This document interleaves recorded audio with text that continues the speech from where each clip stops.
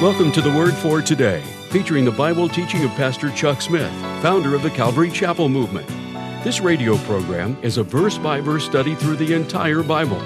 And on today's edition of the Word for Today, Pastor Chuck continues with a psalm of trusting the Lord as we pick up in Psalm chapter 31, verse 1. And now with today's message, here's Pastor Chuck. Let's turn now in our Bibles to Psalm 31.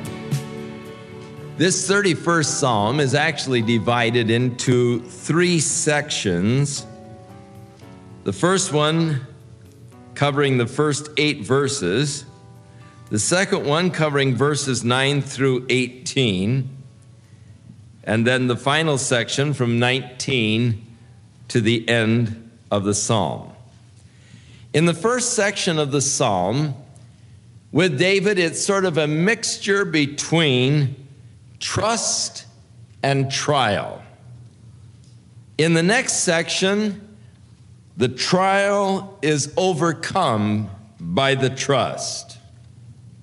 And then in the final section, it is the triumph of the trusting in the Lord.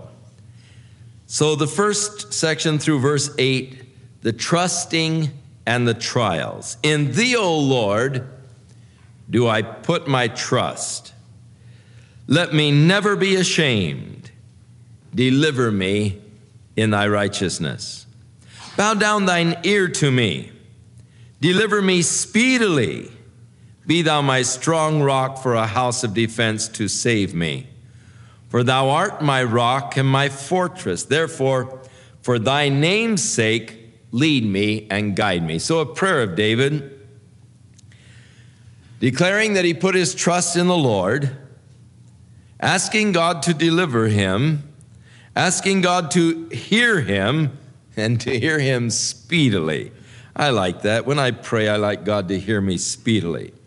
I really don't like it when God says wait, or when he exhorts me towards patience. I'm a man of action, and I like God to work quickly when I'm in trouble. Be thou my strong rock and a house of defense, for thou art my rock and my fortress. Now, David often speaks of God as his rock and as his fortress. I guess you would have to really go over to the land of Israel to appreciate this fully. The Israelis have a joke that they will tell you when you first arrive. They will say that God dispatched 2 angels to distribute the rocks over the face of the earth. And that the one angel went all over the earth, scattering his rocks, sort of spreading them out all over the entire earth. And the other angel just was tired, and so he dumped all of his rocks on Israel. It is a rocky place, but the rocks afforded a tremendous place of defense in those days. And so in speaking of God as a rock, you are speaking actually of God being a shield to you, a defense. So God is my rock, he is my place of defense, he is my fortress. And oftentimes God is spoken of in the figure of a rock. Now, in the Proverbs, there are 3 things on the earth that are small, or there are 3 things on the earth, yea, 4, that are small but exceedingly wise. And he speaks of the conies. They're just a feeble folk. It's sort of a coney is sort of related, I think, partly to the rabbit family. It looks something like a rabbit, and yet on the other hand, it looks sort of like an overgrown rat. Down in En-Gedi, when you go in there, there's a lot of reeds along the stream, and there are hundreds of these conies down in that area. And the scripture says the coney is a feeble folk. It's actually a very defenseless kind of an animal.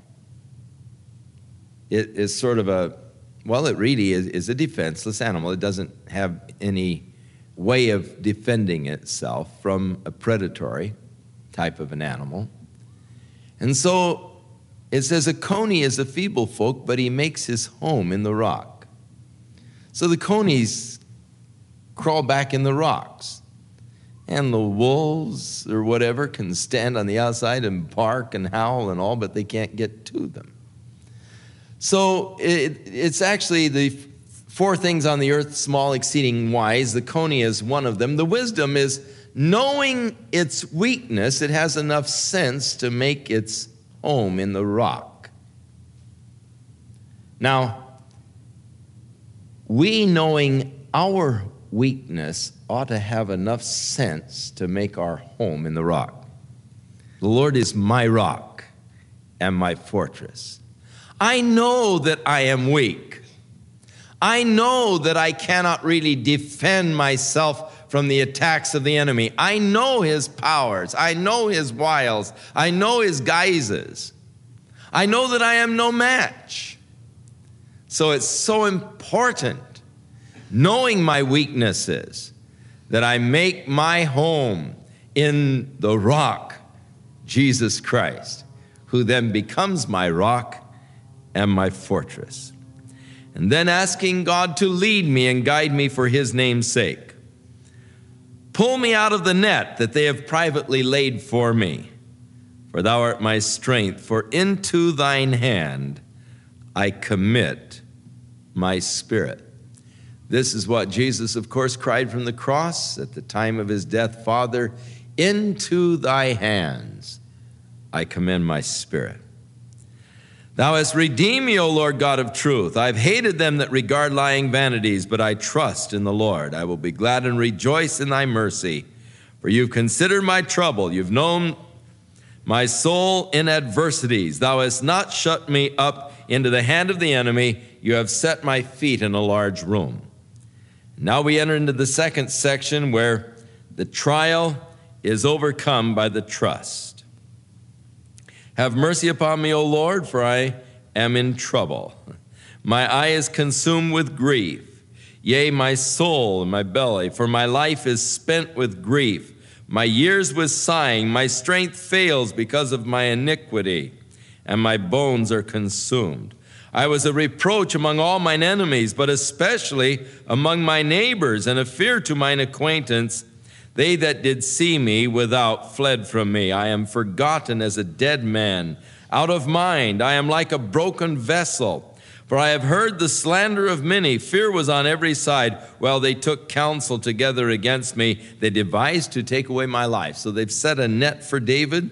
They're talking about him. His life is filled with grief and sighing. He is a reproach of his enemies. Even his friends have forsaken him. They treat him like a dead man, out of mind, like a vessel that is broken, of no further value.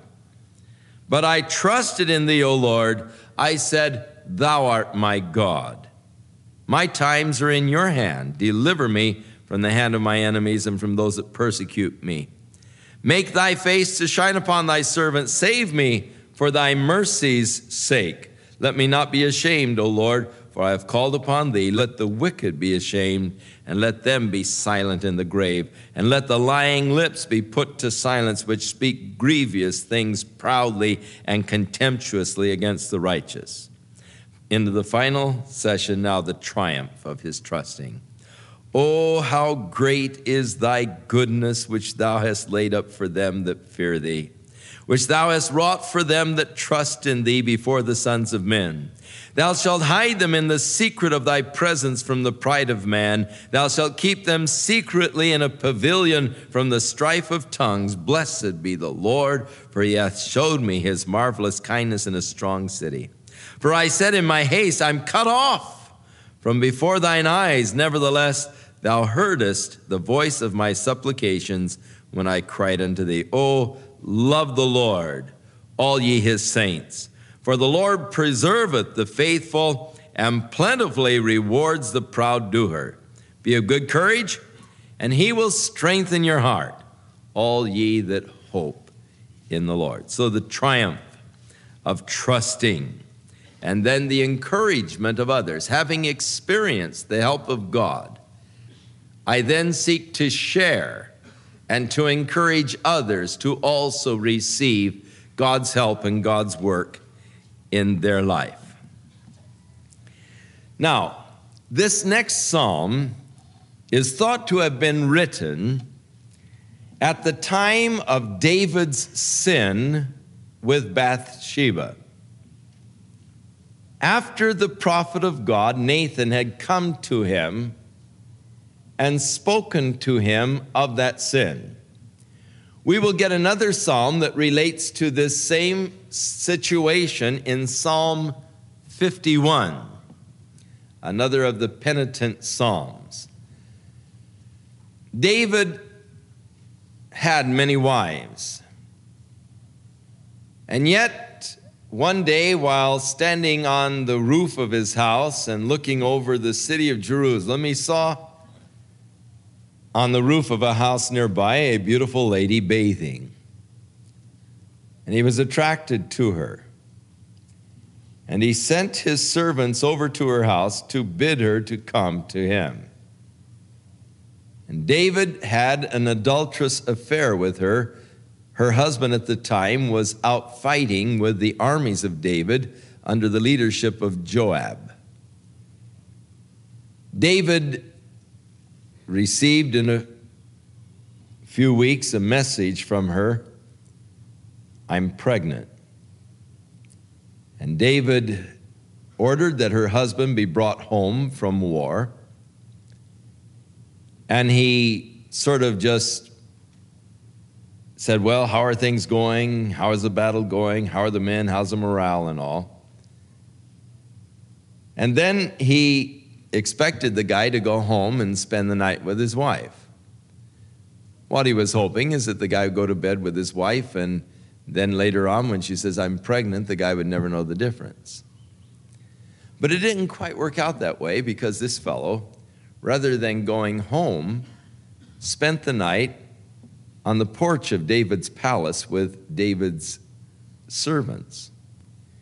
And in the morning it was told David he didn't go home last night. He spent the night here. And David called him in and said, why didn't you go home? You had this wonderful opportunity to be with your wife. And the fellow said, well, he said, all of my buddies are out there in the trenches. And it wouldn't be right for me to enjoy a night with my wife when all of my buddies are still out there in the field fighting. So David that day got him pretty drunk, thinking that if he gets drunk enough, he'll stagger home and still never know the difference. But he only staggered to David's porch and again spent the night there. And so David was faced with a dilemma, and he took a tragic way out, a horrible way out. For David ordered Joab, his general, to put this fellow into the thick of the battle and then to withdraw the other troops from him that he might be killed. And the ploy worked. Uriah was killed. And David then took Bathsheba as his wife. The child that was born became very sick. David prayed. The child died. And then the prophet Nathan came to David, and the prophet said, David, there was a man in your kingdom who was an extremely wealthy man. He had many servants, many flocks.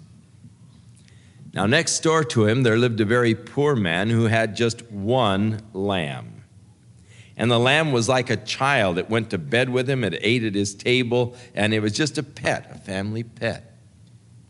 Now, this very wealthy man had friends come for dinner. And he ordered his servants to go and by force take the one lamb from his poor neighbor and kill it in order that he might feed his guest. And David became very angry, and he said to the prophet, that man shall surely be put to death. And Nathan said, David, thou art the man. Now, David's response to that was that of repentance. David's actions were terrible. The scripture in no wise seeks to excuse the actions of David, but they also do point out the repentance of David. This is thought to be a psalm that relates to that period of David's life when he was going through this guilt of sin. He was trying to carry it, he was trying to hide it, he was trying to bury it, and going through the guilt of this illicit affair. And this particular psalm relates to this period. And David begins the psalm by saying, "Blessed," which is, "Oh, how happy is he whose transgression is forgiven, whose sin is covered." Oh, what a happy moment it is when I have that assurance that my transgression has been forgiven, that my sin has been covered. Now, there is a difference between a transgression and a sin. A sin is not always a willful act. The word sin comes from a root word which means to miss the mark. God says, "Here's the mark. I want you to hit it." All right. And I take aim and I miss. Now, I may not deliberately miss. I may be trying to hit it. I might just be a poor shot. That's still a sin. I have missed the mark. Whether it's deliberate or just a lack of weakness or failure, it is still missing the mark that God has set. That's why the Bible says all have sinned. The Bible calls you a sinner, and you may get uptight about that. But God said you've all missed the mark. Now, when I tell you the mark is perfection, that's what God wants you to be. Then, is there anyone here willing to stand up and say, "I've hit the mark. I'm perfect. Look at me, I'm Mr. Perfect"? No, I think we'll all confess I've missed the mark. Not always willingly. I've sought to be a better person than I really am. I'm not as good as I would like to be. I've missed the mark. A transgression is a little different because transgression is a willful, a deliberate missing of the mark. It's a deliberate action of disobedience on my part. God says, "Here's a line. Now, Chuck, I don't want you to go over that line." And I get busy with my activities. I'm not paying any attention. All of a sudden, I'm over here on the other side of the line, and God says, hey, wait a minute. There's the line I told you not to go over. Oh, Lord, I'm sorry. Forgot all about it. I didn't mean to. I still went over it, but it was a sin, and it was a missing of the mark. It wasn't really a deliberate, willful kind of a transgression. Whereas if God says, "Here's a line, Chuck, now don't you cross over it," and I step over and say, "Okay, God, what are you going to do about it?" That is a deliberate, willful transgression. Many times, sins compound into transgressions. I start off innocently enough, but then rather than repenting and turning, I seek to try to cover it and hide it and all, and it compounds until it becomes a transgression. But either way, oh, how happy I am when it's all forgiven, when it's all over, when it's all covered. Oh, how happy is the man unto whom the Lord imputeth not iniquity, in whose spirit there is no deceit. Now, David had done his best to deceive. I mean, he was trying to set up Uriah, go home and spend the night with your wife, and he was trying this whole deceitful little scheme. But he's talking now about an interesting experience here. Oh, how happy is the man to whom God does not impute iniquity. Now, I think that many people, because of Santa Claus, have gotten a wrong concept of God. And many people think of God as a glorified Santa Claus. That just anything I want, all I have to do is come to God and just tell him what I want him to lay under my tree this Christmas. And God will give me anything that I insist on, anything that I believe for, anything that I'll confess, God will give to me, because after all, he's just a Santa Claus waiting to hear my request. And in carrying this concept of God as Santa Claus, we know that Santa Claus is making out a list and checking it twice and going to find out who's naughty and nice. And if you've been naughty, you're going to get a bundle of sticks. He doesn't bring toys to bad little boys.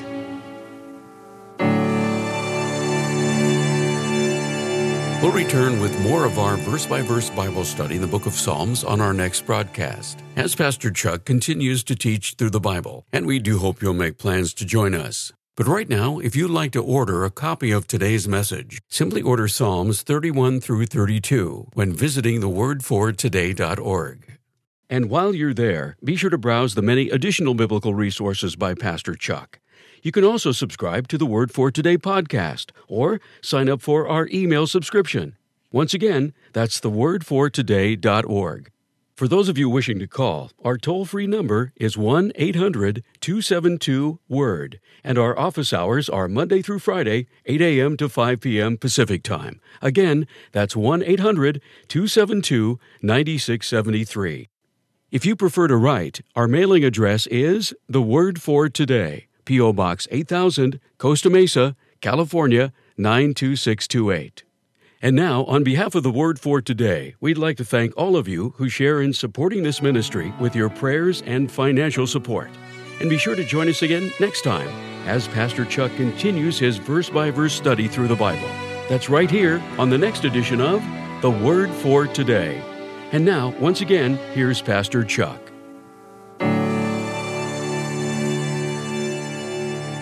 And now may the Lord be with you. And may the Lord bless you and keep you through this week.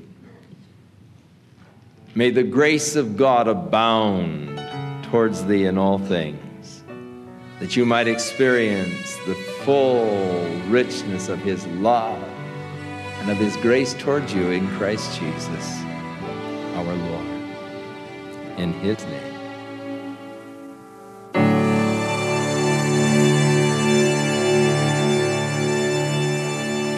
This program has been sponsored by Calvary Chapel of Costa Mesa, California. Through the course of the years, you, our radio listeners, have provided us with valuable feedback as to what has impacted you the most, or what has moved you spiritually in your walk with God. So it's with great pleasure that The Word for Today is pleased to offer you a collection of all-time favorites entitled Pastor Chuck Smith's Most Requested Bible Studies. These messages were selected from thousands of studies that were recorded live at Calvary Chapel of Costa Mesa over the past 40 years. They represent the very best Bible studies by Pastor Chuck Smith. Every message is dynamic and filled with rich insights as Pastor Chuck expounds upon relevant issues on a variety of topics related to the Christian faith. This series will strengthen and inspire you to diligently study the Word of God and apply it to your life. You can order a copy of Pastor Chuck's Most Requested Bible Studies available on MP3 by calling The Word for Today at 1-800-272-9673 or visit us online at thewordfortoday.org.